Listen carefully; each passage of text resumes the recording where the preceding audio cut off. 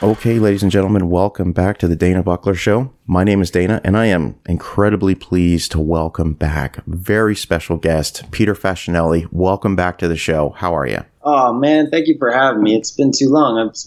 Feels like a blink of an eye, but it's been like a year since I've been on. Or has it been a year or two? Maybe longer. It might have been like a year and a half. It was September of last year, so just about a year. So a lot's changed since then. So yeah, I think that. But we're in this like COVID kind of fog where one day feels like a whole year, and 1 year feels like a whole day. It's just weird. Like time just doesn't exist in this right now. But one day at a time, I guess. Absolutely. I was out in Los Angeles in February for a few days, and that feels like it was 2 years ago. So crazy. So the reason I had to have you on the show, I had to talk about your new movie, which came out this weekend called The Vanished. I was mentioning before we started recording that I watched this today with my girlfriend, and we were just blown away by this film. And we are going to keep it spoiler free, of course, unless perhaps towards the end of the episode, we'll give a major spoiler warning, and maybe you and I can discuss a little bit about the ending. I'm going to be encouraging everybody listening to this to watch this film. Maybe even pause this podcast, watch the film, come back and listen to Peter and I discuss it. So Peter, let's get to the genesis of this. Tell me about how this all came together. Tell me about The Vanished. Well, The Vanished is a movie I wrote and directed, and it's about two parents played by Thomas Jane and Anne Heche, and they go to this RV park, this little mom and pop RV park in the middle of the woods on a vacation with their 10-year-old daughter. And within the first 10 minutes of the movie, she just vanishes. She goes missing. And so it's every parent's worst nightmare.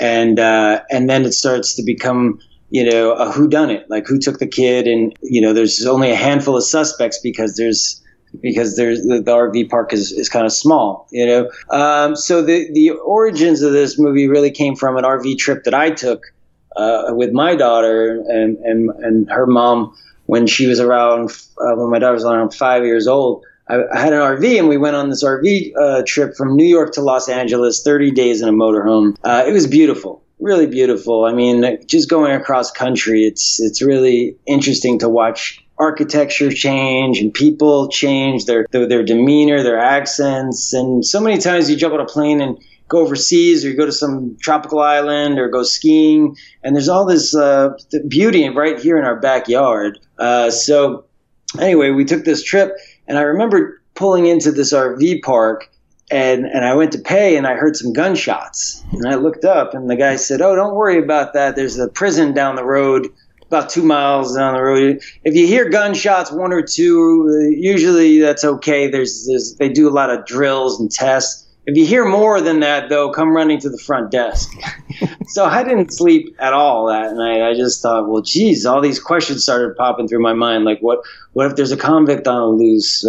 What would happen? And we're in the middle of the woods, and who would come help us? We're like 40 miles from the nearest town. And, what would happen if my daughter went missing? Like, how would you find her in these woods? It'd be like looking for a needle in a haystack. And how far would I go to get my kid back? Like, it would be like the worst feeling. You get that pit in your stomach. I've had my daughter go missing for like 5 or 10 minutes at an event once, and it felt like hours. It was terrifying because you were thinking you're never going to see them again, and so all of those questions started kind of germinating and became this idea for this film. And then I thought about it for a long time, and then I really wanted to focus in on the parents' relationship, the mom and dad, because I've read when something tragic happens like that, a lot of times the parents, the husband and wife, their marriage falls apart because they start blaming each other, So I thought, okay, well, would they blame each other? Would they team up? Sometimes when you team up to do something, it actually brings you closer together, And then in college, I studied the 5 stages of loss, Elizabeth Kubler-Ross's 5 stages of grieving. And I remembered the grieving process, and I wanted to kind of, do a study on that. And I'm like, what are the stages of loss, and how could we watch the parents go through those stages? And so I wanted to make sure, though, that it wasn't such a heavy film, because I've seen a lot of films that deal with missing kids, and it gets so heavy, it's so hard to watch.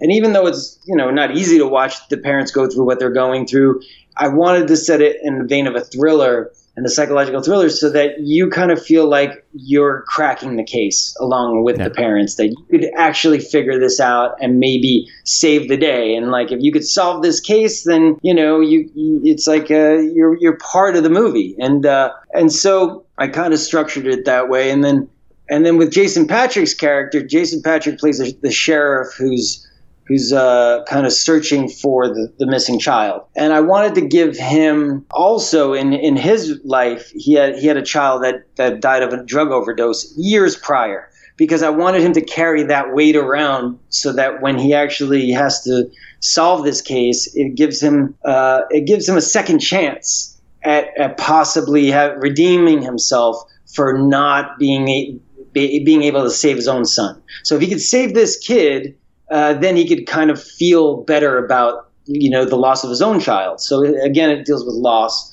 for that character. And then I thought, the relationship between the sheriff, Jason Patric's character, and his wife, I wanted to show how that would be like the ghost of Christmas future for Tom and Anne's character if their marriage kind of takes a toll because of this. And so if you watch the movie, when you're watching the movie, Jason Patric's character and his wife are like ships passing in the night. Like they're completely just disconnected because the loss of their own child has broken their marriage. So even though they're still kind of together, and I always found in relationships, like when you're fighting with somebody, people think that's bad. But I always think if you're fighting with somebody, there's still an energy exchange. So you can get through that, It's when you stop fighting with somebody and you're the couple that's sitting at the dinner table and neither one of you are talking and there's no energy exchange and it's just, you're not paying attention to each other. That's when the relationship is so broken, it's just unrepairable. You're just kind of in your own worlds and not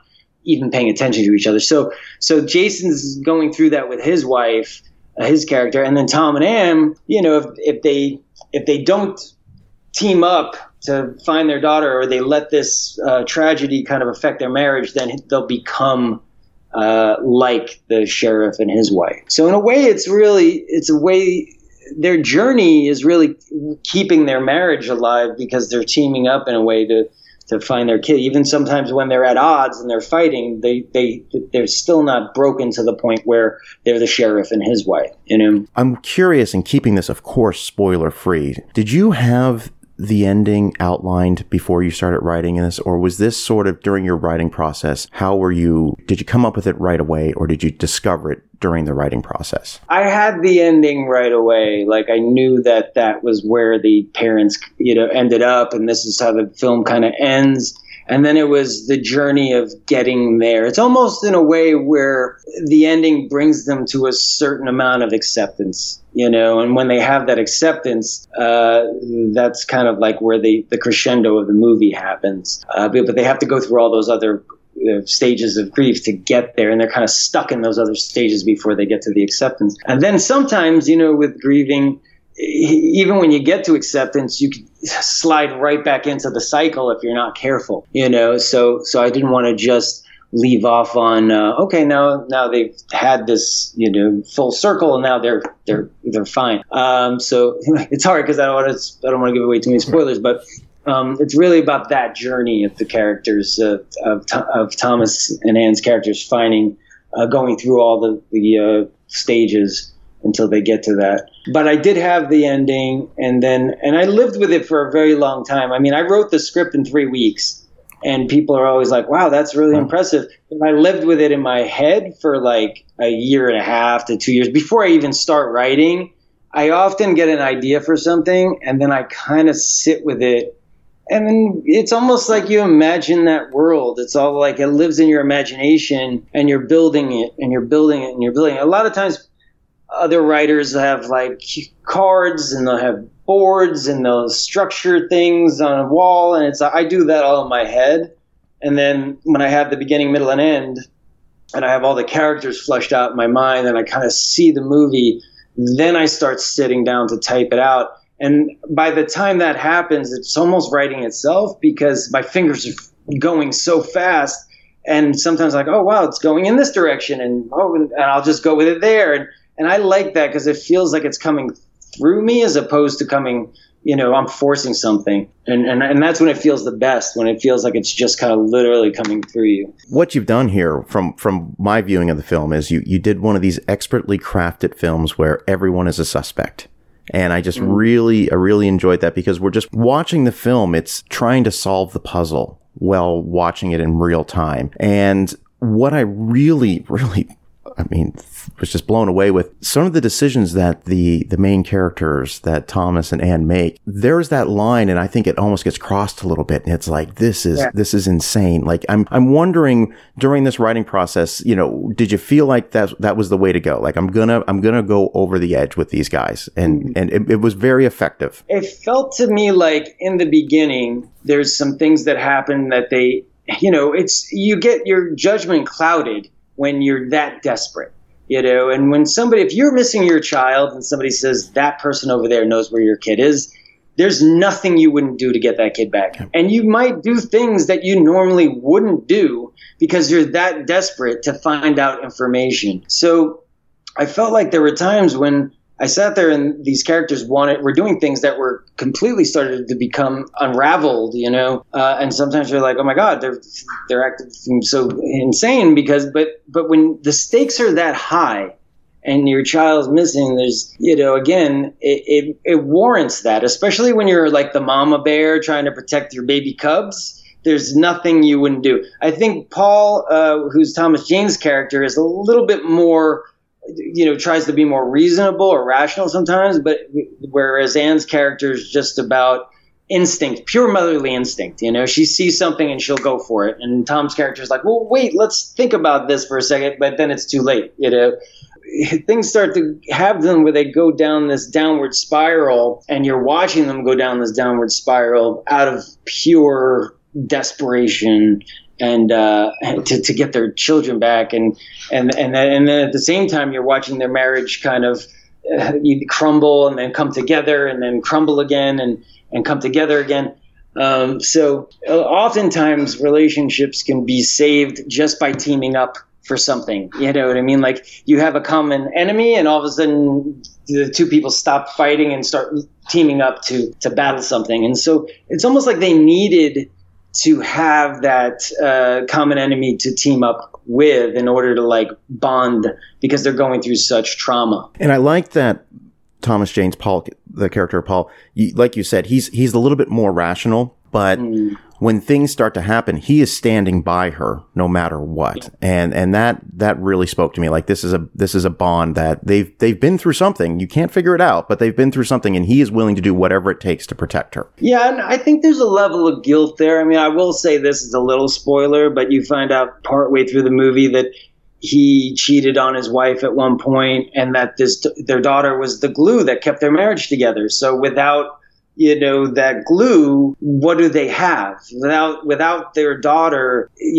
keeping them together, like, do they really have a relationship? And so I think Paul, Thomas Jane's character, is very riddled with guilt because of that. But I always looked at his behavior in the film and his support of going down this rabbit hole that his wife goes down is the ultimate form of love for him, especially towards the end. And again, there's a moment in the film at the end where he literally, it's hard to say without giving the movie away, but he shows that support very strongly, because he's like, if I don't show this support in this moment, I'll lose her forever, And so he ends up supporting her and teaming up with her because without that, he wouldn't have her, and it's like, in the movie, he's lost his daughter and he can't afford to lose his wife too.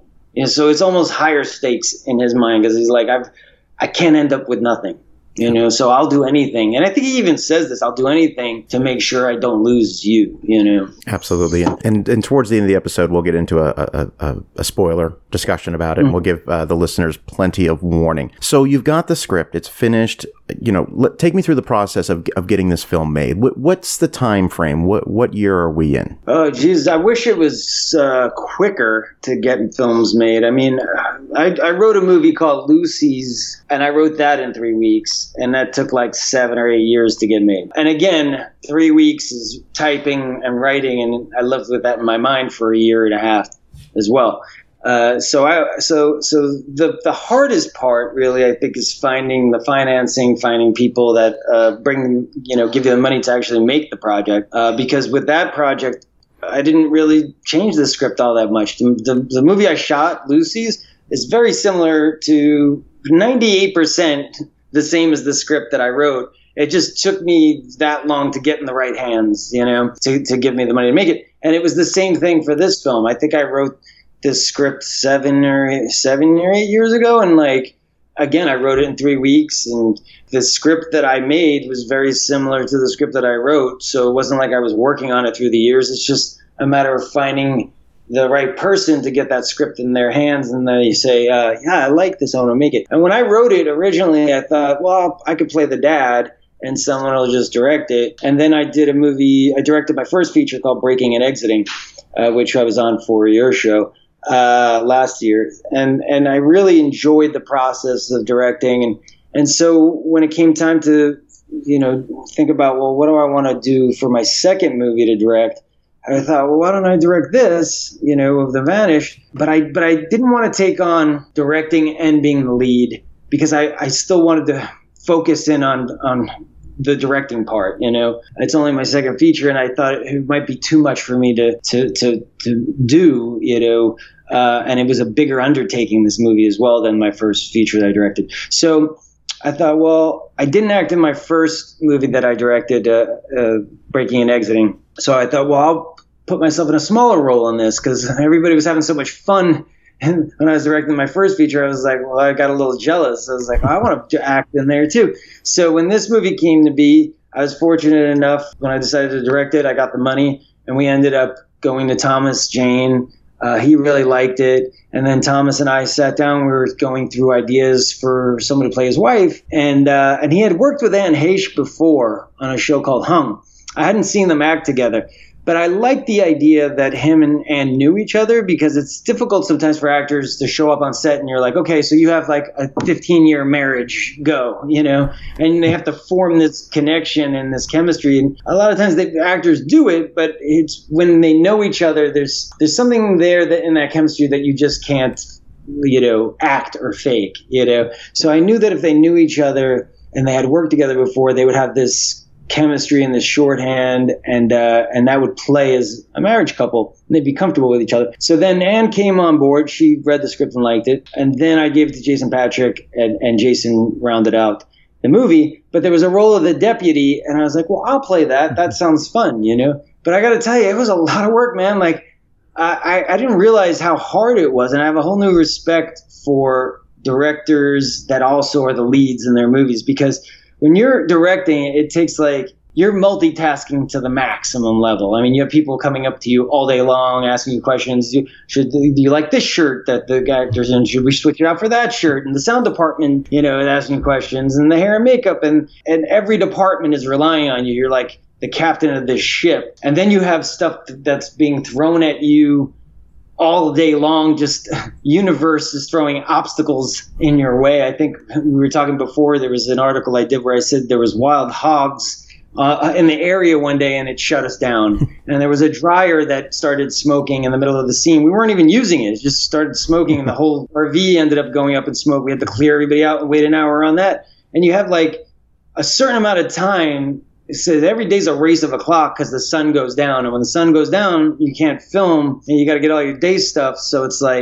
you got to utilize every minute counts. So when you have to shut down for an hour for this or an hour for that, you're dying a small death inside. But I digress, because I was talking about being in the film. I would show up, and I have all this stuff that I'm dealing with already, and now I have to know my lines. And I got to put on my costume, and I got to go through hair and makeup, and I'm sitting there acting, and I'm in the middle of acting, and I'm like, oh, well, am I in frame? Is he doing the camera move right? And I have to speak right. And so there's 10,000 things swirling around your head, and your shot list, and so I mean, there's this small amount of time that I was in the film. Those days were even harder, but I hope to grow one day to be able multitask enough to, have my Braveheart Right. film where I do both. It's not easy though. I've always wondered about that. I've always wondered how the directors, I think you mentioned Braveheart. I always think about Clint Eastwood when he's always, movies he's directing, because you're not watching yourself. You can't watch yourself in the scene. So do you have someone else standing by saying, hey, Peter, this is what you did. I think you should do it from this angle. I mean, how does that work? Or are you just watching the playback? Like, how does that work? Well, sometimes on bigger movie sets, they have a playback. So you can go back, finish the scene. You could watch the scene and you could say, oh, I like my performance. I don't like my performance. I like this camera move. I don't like the camera move. But on an independent film, you don't have that luxury or time to sit there and like watch your takes and critique them. So, I mean, honestly, I've sometimes had them video the monitor with their iPhone just to make sure that the framing was right. And then the rest, I would just be like, I think it was good performance-wise. If not, I'll have to cut around me because I got to move on. I got to get to the other actors' coverage. And as a director, like that's more important to me because they're the main leads. And like I put myself on the back burner. But then you're just kind of relying on instinct to go. I think that was good. You do a few takes and then you gotta move on. Where's the filming location? Wow. Well, we did Alabama. It was Tuscaloosa, Alabama. It was difficult because I needed an RV park that was kind of this smaller mom and pop RV park. I had been to some like those in the middle of the woods, and there's maybe like 10, 15, 20 spots, And even that is a lot for what I needed. I really needed something that was like 8 to 10 spots, And I was having a hard time finding it because we were shooting in Alabama, and every RV park I went to was like 150, 200 spots with a water slide, and like, they just became massive. And to get people to come to these RV parks, they're more and more and more stuff, and it just becomes like a parking lot full of RVs.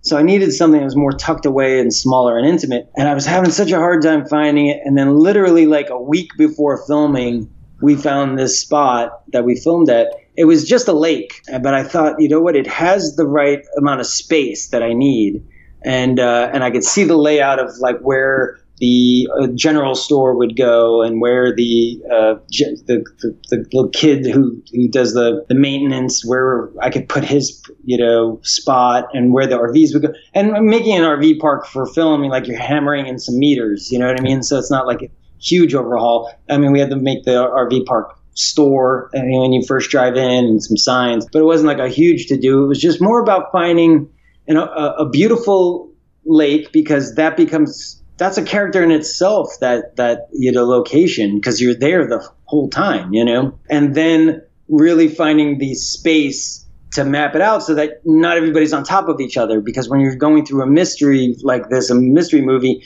you can't have everybody on top of each other or there's no mystery. You're like, hey, where are you going?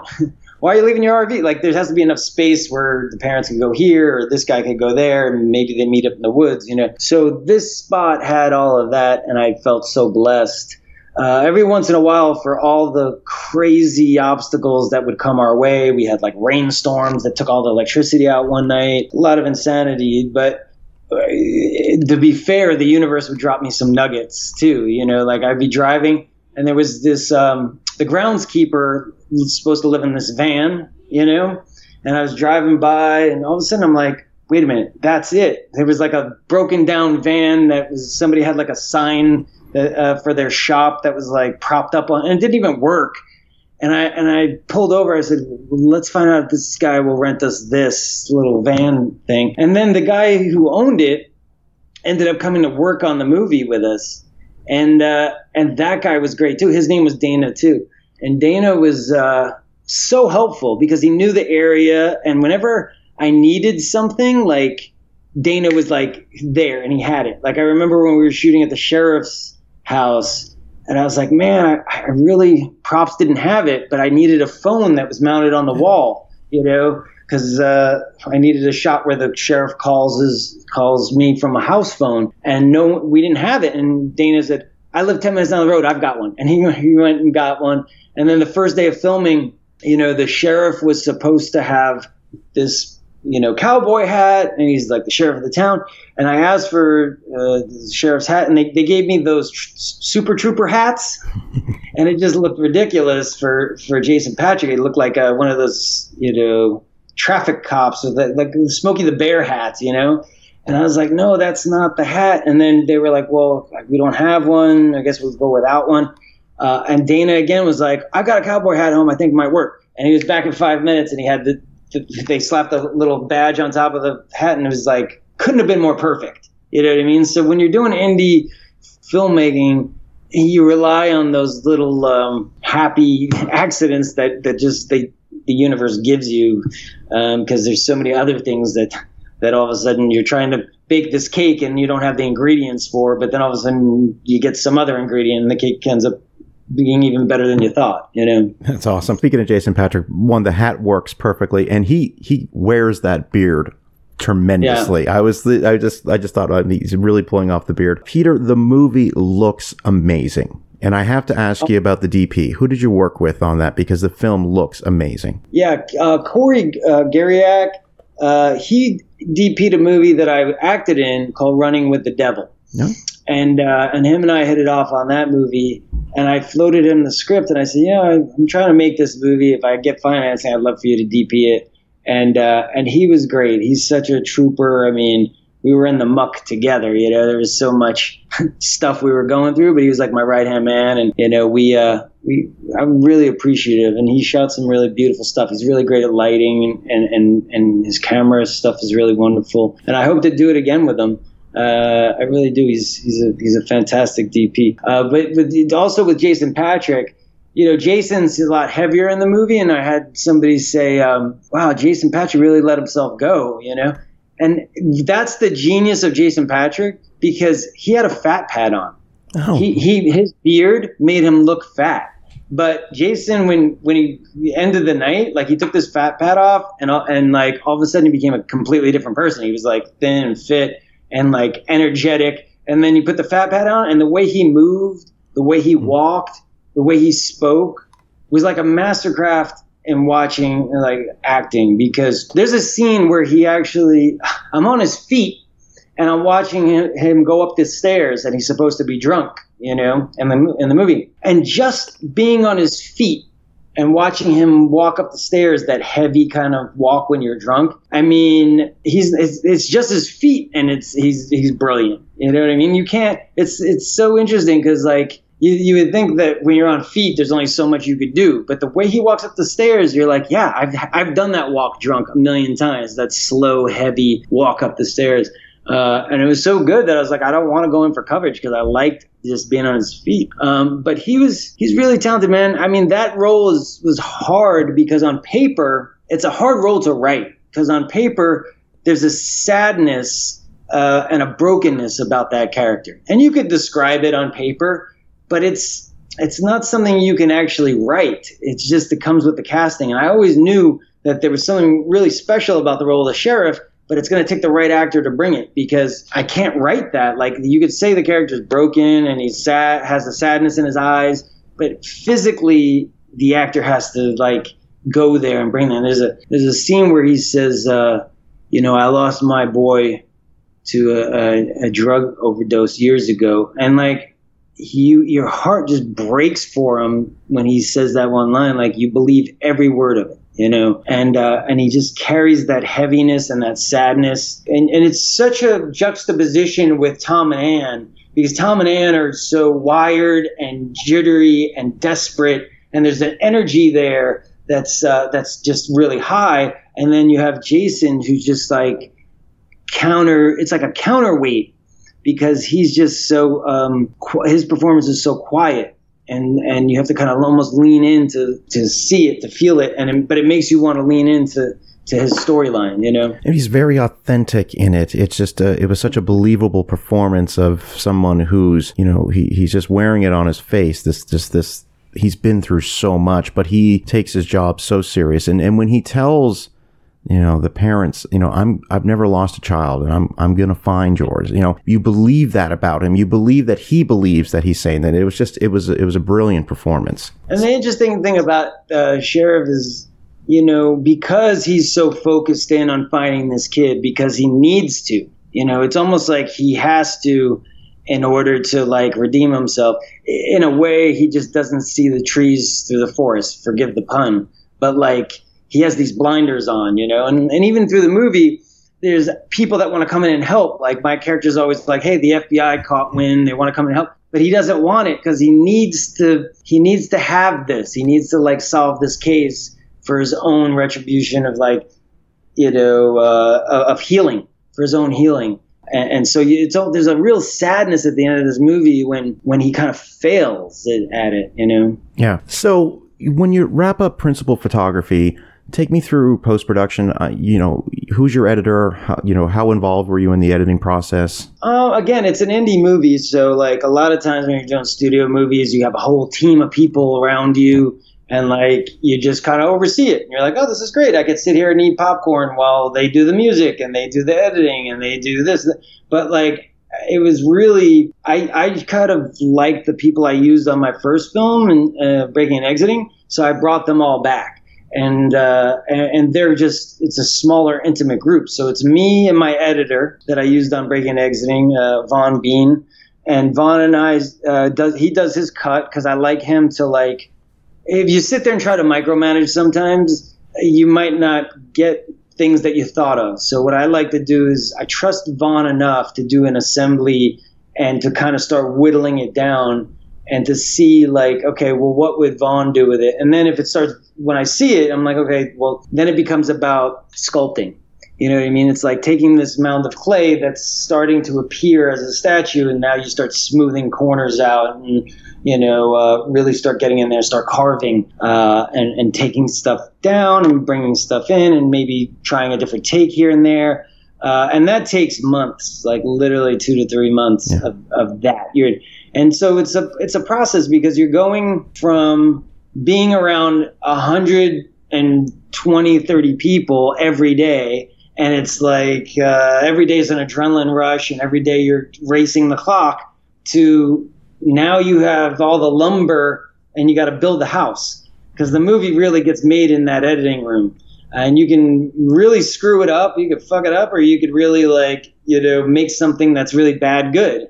So it's like there's a lot of movies that you could make in that editing room, and it's a matter of like trusting your gut to go with the one that and sometimes it starts forcing you to go in a certain direction and you kind of go with it. But it's all about carving and shaping. But it takes time. It's like 2 to 3 months of sitting in a dark room with just one other guy.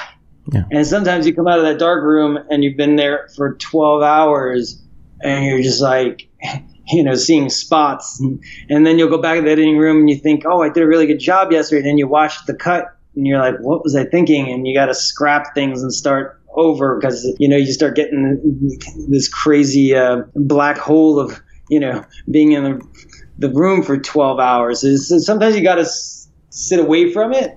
And then after carving for 2-3 months and you have a cut that you like, what I do is I like to show friends and like people that, because you lose perspective. There were days in the editing room where I love the movie and then there's days in the editing room where you hate the movie. And then you're like, but I never felt like, oh, I didn't have the pieces, which is good. Because if you don't have the pieces, then you're screwed. You just don't have them, But I had the pieces. It's just a matter of like, well, do I want to go with this take or that take? And do you want to go with the close up or do you want to go with the wider shot? And that just takes, again, sometimes there's no right or wrong. They're both good. It's just you got to make a decision, and then not look back. Then I brought in my composer, Sasha. Who was just fantastic. And I love working with Sasha because, I don't, his name is Sasha Chaban, Sasha actually won Best Composing at the Mammoth Film Festival for this movie. We won Best Composer, Best Music, and Festival Favorite Film, which I was really pleased about. So they liked it there too. But I don't know enough about music to actually like score anything or write anything or tell Sasha like this is what I'm thinking. I could say like strings or I need more instruments, but I have a very limited vocabulary with music.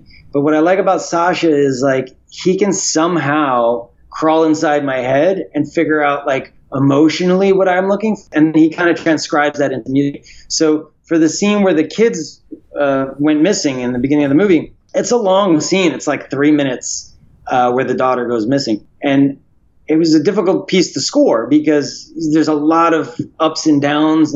And I told him this, he tried a couple of different variations, and I just didn't feel like it was hitting it on the nose. I said, listen, and I told him the story about when my daughter went missing in real life. I had my youngest daughter. I was in Italy, and I was up on this. I went up to see this guy play in the mountains. So they take this huge gondola up 10,000 feet up into the mountains, and there was a guy playing on a cello in the middle of the Italian Alps. It was beautiful, and everybody was like picnicking around him.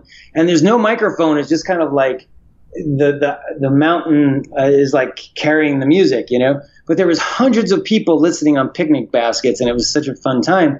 And then afterwards, there was a restaurant, and me and my family went to the restaurant, and I went to go throw something out. When I turned around, my daughter was gone.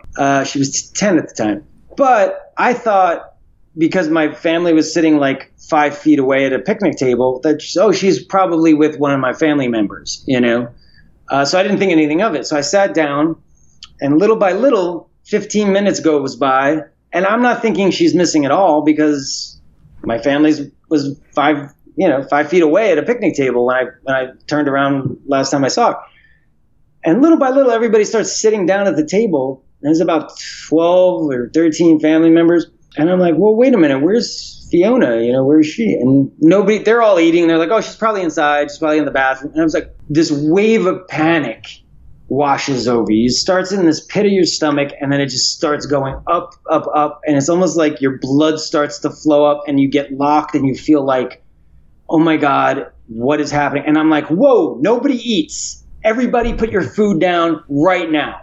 Nobody takes another bite until I find my daughter. And everybody's like, you're acting crazy. She's probably inside. Now my knees are shaking because I'm like, okay, maybe I am crazy. I run inside into the bathroom to see by the bathrooms, and I'm waiting. My cousin comes out of the girls' bathroom, and I say, is my daughter in there? No.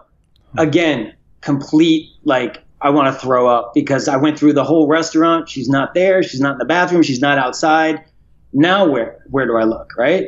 And so there's this progression of like complete being frozen to like almost being sick to being like, okay, let me snap back into reality. And then there's a calmness that comes over you. And then there's a fear that washes over you. And it's like all these mixtures of emotions. So I get back to the table, and my cousin says, well, maybe she went to the restaurant down at the other side, which is a good 15-minute walk in the other direction. You could see the restaurant, but it's way off in the distance. And I said, why would a 10-year-old walk 15 minutes to that restaurant by herself when this is a restaurant right here? We said we were going here.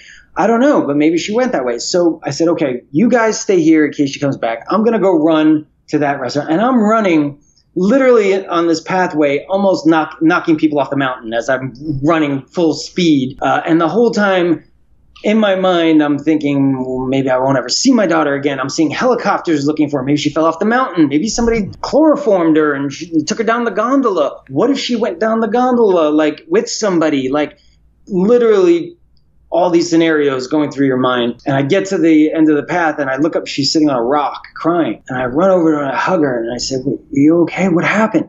She said, there was a man that I thought was your dad. He had a checkered red shirt on, and I thought it was him. So I started following him, thinking it was my grandfather.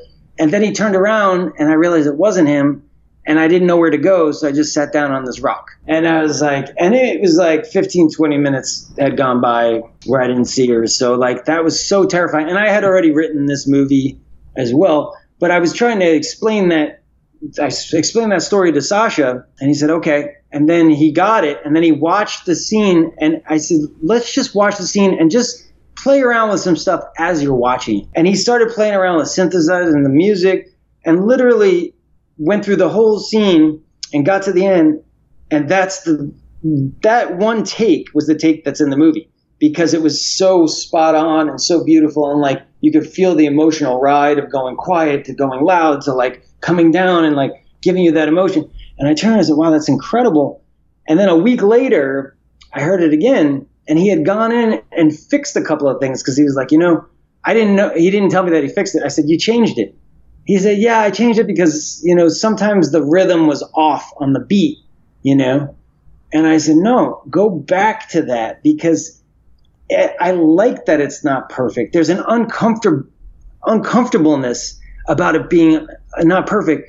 And it's like, even though it's not on the beat, like you think it should be musically, it leaves you with this uncomfortableness and this like, this feeling of like something is off.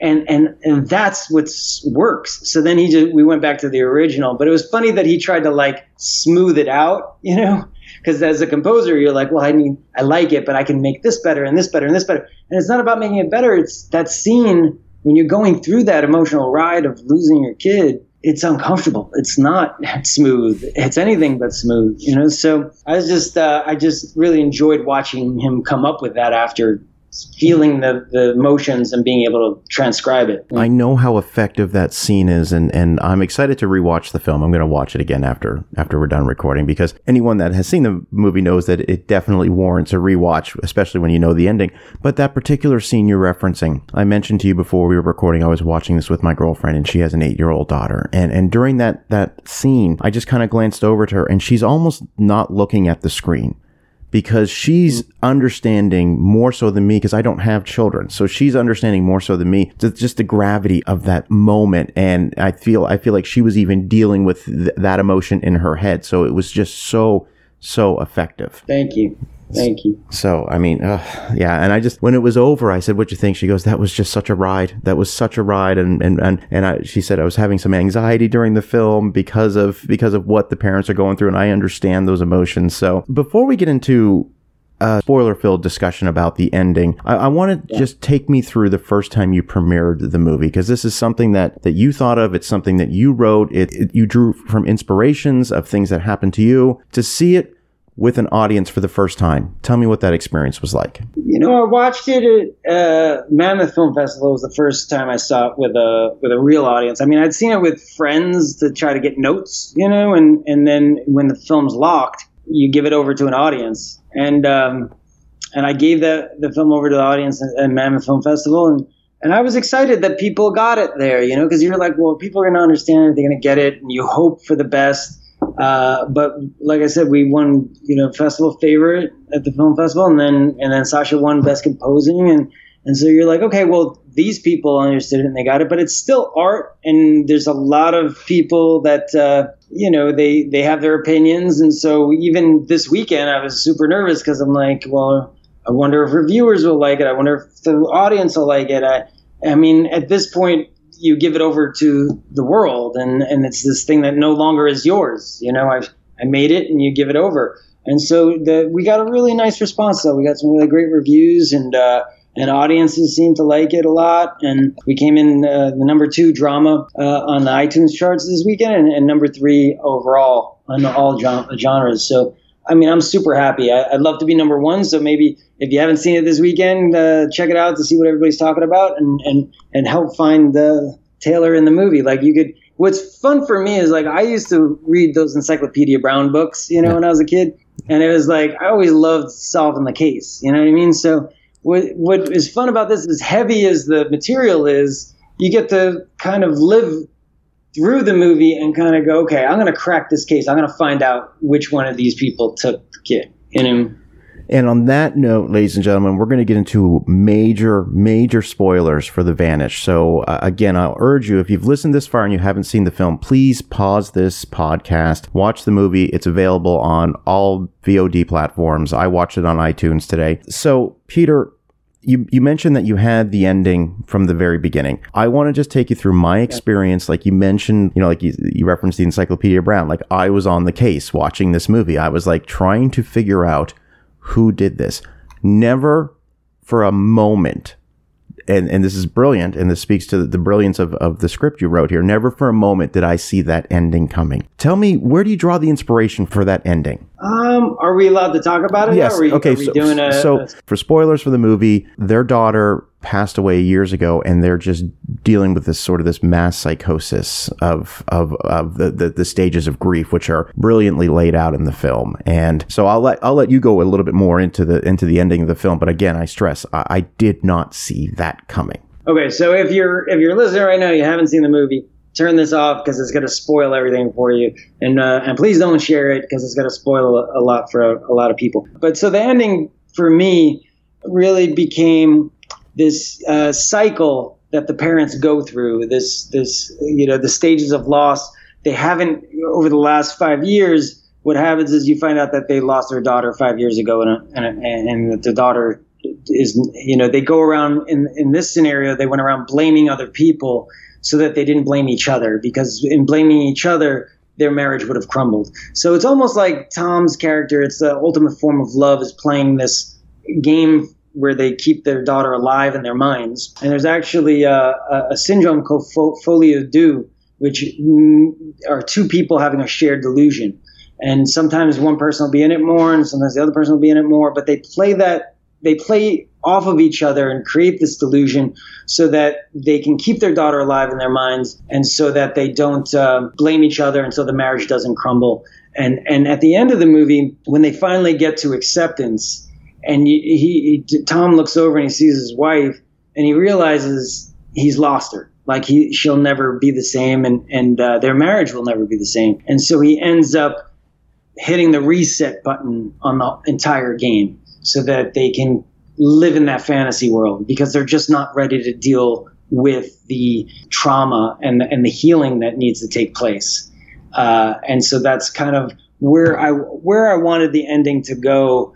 For me, was I didn't really want to make it about. It's more a movie about this couple that went through a tragedy and is going through a tragedy, and how they're using that tragedy to bond.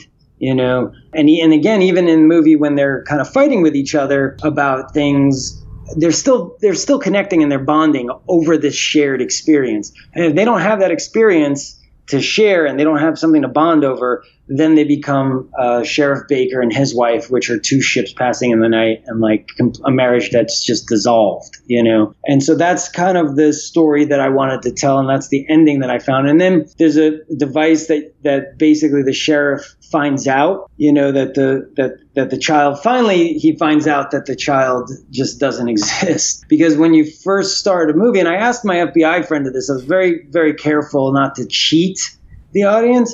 I asked him, I said, would you question if the child was alive if you went to a case where the child went missing? And they said, no.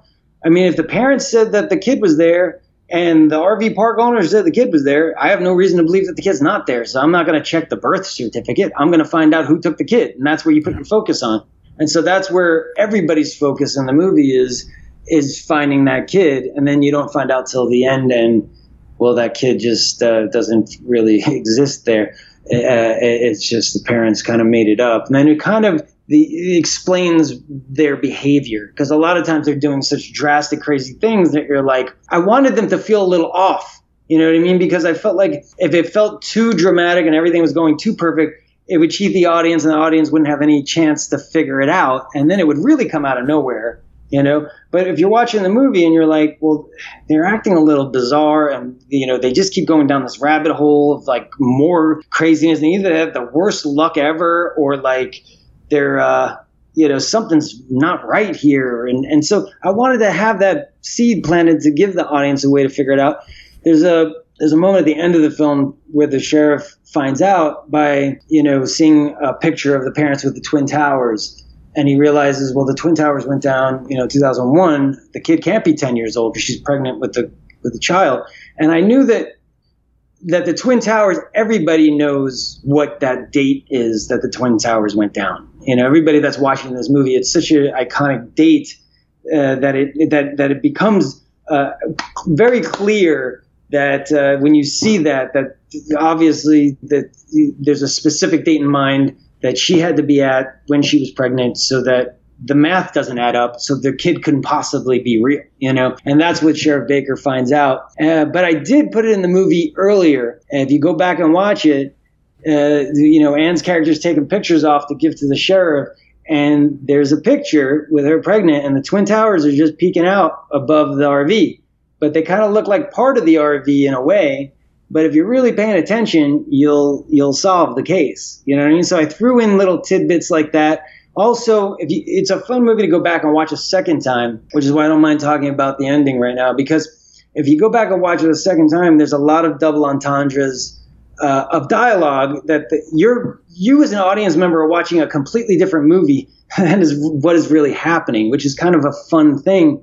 Because when the kid goes missing and Tom's character is like, Anne's character is like, where is she? She's not in the RV. And Tom's character goes running into the RV and he comes out and he's about to say, I found her, you know? So he's like, well, she's right. And she goes, Paul, she's not in there. And so he like, shit, I can't. I was about to say, take the game. Like, I found her. She was hiding in the bathroom and she cut me off. So I have to continue playing this game in this direction, because it's one of those things like you don't want to wake up the person who's sleepwalking, you know what I mean? Yeah. So it's almost like an unspoken rule that if she takes the game in one direction, he has to follow, you know, and vice versa. And there's again, spoiler alert, a flashback at the end where there's a scene where the dog died, and in the flashback you realize, well, Anne killed the dog, you know, because it was part of her, the part of blame, which is one of the 5 stages of loss. And so she's standing there in this flashback with a knife, you know, and she's debating whether she should do this or not because it's her dog, and like, but it's the dog or her. If she doesn't kill the dog, like the jig is up, and she has to put blame on something, you know. And so if you watch the scene where prior to that, when Tom actually finds the dog and Anne's screaming that her dog is dead, and the audience is like, who the hell killed the dog, you know? Tom's character, when he comes out, looks so pissed because he's like, fuck, you killed my dog, you know? But he's like, get inside.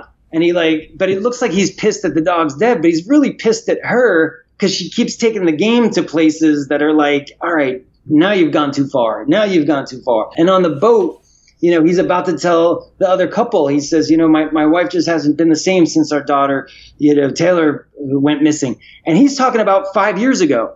And he's about to tell her the truth. And again, Anne's character cuts him off and takes the game in a different direction. You know, so there's moments like that through the movie where they're talking about one thing that you think they're talking about something else.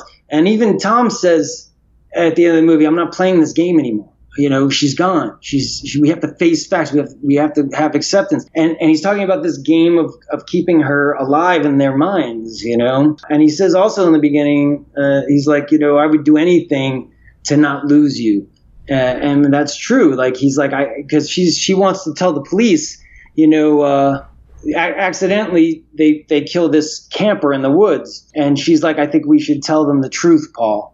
And she's talking about the truth that the daughter's not real. And he says, we can't do that. They'll put you away. And I would do anything not to lose you. I've already lost our daughter, and we're not losing you too. So they're literally having these conversations that the audience just isn't privy to what's really happening until the end. But so that's why it's fun if you go back and watch it knowing now. There's moments like that you'll pick up on. The film ends, like you said, with the sheriff discovering what's going on. We as the audience discover what's going on. But then we just see Thomas and Anne driving away in the RV. Was there ever a thought in your mind like, well, they're now on the run, like they're on the lam, if you will. So you were always going to end it on that note, sort of an ambiguous ending. Are they going to get caught? Are they just going to continue to drive? What was your thought process about the ending of the film? The ending for me was more, I mean, there was a draft where they actually took the other couple's kid and they turn around and there's like they're calling her by their daughter's name. And like, but I thought that it was so sinister. And like, at that point you would just hate the parents. I mean, my whole thing was like, I hope the audience at the end of the movie feels sympathy towards them because they're sick. They're just not, they haven't dealt with the tragedy. They haven't healed. And so they're not sociopaths that were born as psychotic killers. They're just so broken that they have to play this game. So they're kind of like not right in the mind. So I was always hoping that you feel sympathy towards them at the end. Like when people read the script, the best compliment I ever got was like when people were like, wow, those parents are so fucked up, you know, because it made me feel like, okay, so you feel for them because they're not mean spirited.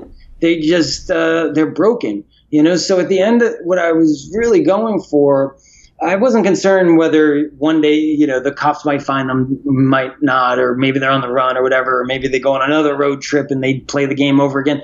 To me, it was more about the reset button of the game. Because what you find out at the end of the movie is that, and again, it was crafted in a way not to cheat the audience, because in a lot of times in movies, you see the kid and it's in the parent's imagination, you know what I mean?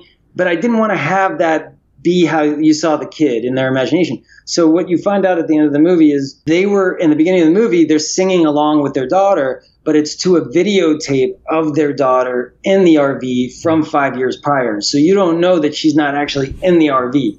You think that she's in there, but it's actually videotape of her singing the song, and they're singing along with her. And if you notice in the beginning of the movie, I stay really tight on the parents' faces because they're kind of like, their mouths are cut off. So they're kind of like miming along with what's on the tape already. You know what I mean? And so it's kind of more, again, a way to kind of show the audience that I tried to film it in a way to give them some clues that something's off about these parents right now, by going in tight and like showing just pieces of their faces. And the scenes are disconnected from the daughter because the daughter's stuff is on a videotape. So like I never have them in the same shot, And at the end of the movie, when he looks over and he sees Anne's character is just completely broken and he's lost her, he hits the button and the tape pops back on. Yeah. And you realize the whole time that the daughter was just on that tape. And they look at each other and slowly they start playing the game again. And then they become this happy couple that's singing this song. Because as long as they live in that delusion, they can find happiness and they don't have to deal with, there's an avoidance of the pain and there's an avoidance of what happened, and they can disregard all of that and not process it and live in this space of being a happy family. And so in their minds, when they're driving off and they're singing the camp song again, it's come full circle. And the reason why he hits that button is, again, the ultimate form of love is playing this game so that he doesn't lose his wife. And when he looks over and he's like, I forced her into acceptance, but now I've lost her. And our marriage is never going to be the same. So he decides at that moment to just start the game over again because it's too painful to not play it. Peter, it was brilliant. I mean, I'm just saying over and over again, like watching the film, and I purposely went into this knowing very little about the plot of the movie. And when it was over, I was just sat there for a second, and I was just like, this was so well done. It was a ride. I'll tell you that. It was a ride, and it was a mystery, and it is a film that, like I said, I'm very much looking forward to watching this again tonight, knowing everything that I know. So before we wrap things up, the movie's available, it says in select theaters. Is it showing anywhere in the United States right now? Yeah, I mean, there's about 20, 30 theaters, but if it's not playing near you, it's fine. You could get it on iTunes. You could get it on Amazon Prime. I mean, I would have loved to have a bigger, wider release, but honestly, I just want people to check it out and people to see it. So like with COVID right now, theaters are closed. If you don't want to go out and expose yourself or take the risk, I don't want you getting sick either. Sure. If you feel like you're a town that it's safe and your theaters are open, you wear a mask, like go for it. Watch it on the big screen. I'd be totally stoked if it's playing in your area. But if not, you can rent it in the comfort of your own home. So I hope people will tune in and we came in third this weekend. Let's get it to number one this weekend. Absolutely. So I know this is what's kind of taking up your time right now, the release of this film, but I have to ask, what's next? What do you got? What's on the horizon for you? I have two movies that I acted in called 13 Minutes and another movie called The Ravine. And those movies will come out probably sometime beginning of next year. And then what else do I have? It's been a really crazy year. So Sure. It's like filming shut down completely. Yeah. So I've really just kind of used it to kind of recharge my batteries. But I do have another script that I wrote that I'd like to direct next year. I have some producers on it trying to find the money to make it. Hopefully it's not going to take another 7 years because I want to film it next year. And I'm hoping that this film, helps get the attention to help me to make this new film next year. And that one's more of like, my acting career has always been very drastically different. I've done like action and comedy and drama and fantasy and all different types of genres. And so with directing, I don't think you'll ever be like, oh, he does that. Like Quentin Tarantino does that. Like I just like a good story. So it might be, Breaking and Exiting, my first directorial feature debut, was a romantic dramedy. And this one is a psychological thriller, The Vanished, more of like a Hitchcock kind of film. And my next film is more of like an epic gang like movie. It's kind of in the vein of like Scarface and The Godfather. And it's a white kid who grows up in a Hispanic neighborhood and ends up building a multiracial gang and then going to war with the Spanish gang that rejected him. So it's like, it's completely different, but it's fun. It's got action. It's got drama, a lot of drama. And I just always loved that world. I've always been a fan of like Carlito's Way and Scarface and The Godfather. And so, I wanted to write something in that window, that vein, and I'm hoping that I get to film it next year. Awesome. I am absolutely. And when I do, I'll be back. That's what I was about to say. I'm hoping that when that happens, you'll be back on the show. So, Peter, once again, the film is The Vanished. It opened this weekend. It's doing really good. It's a phenomenal film. Thank you for taking time out of your schedule to just talk a little bit about the movie. And I'll just again say I loved it, and I want everyone listening to this podcast to check that movie out. Oh, thanks. And if you've seen it, watch it again so you see it through a different point of view now, you know what I mean? Because it'll be fun for you to see through a different point of view, knowing the ending. And if you've seen it and liked it, tell some friends to watch it. Absolutely. All right, Peter, we're going to talk soon, okay? Okay, awesome. Thanks. Thank you. And my name is Dana Buckler, and thank you so much for listening.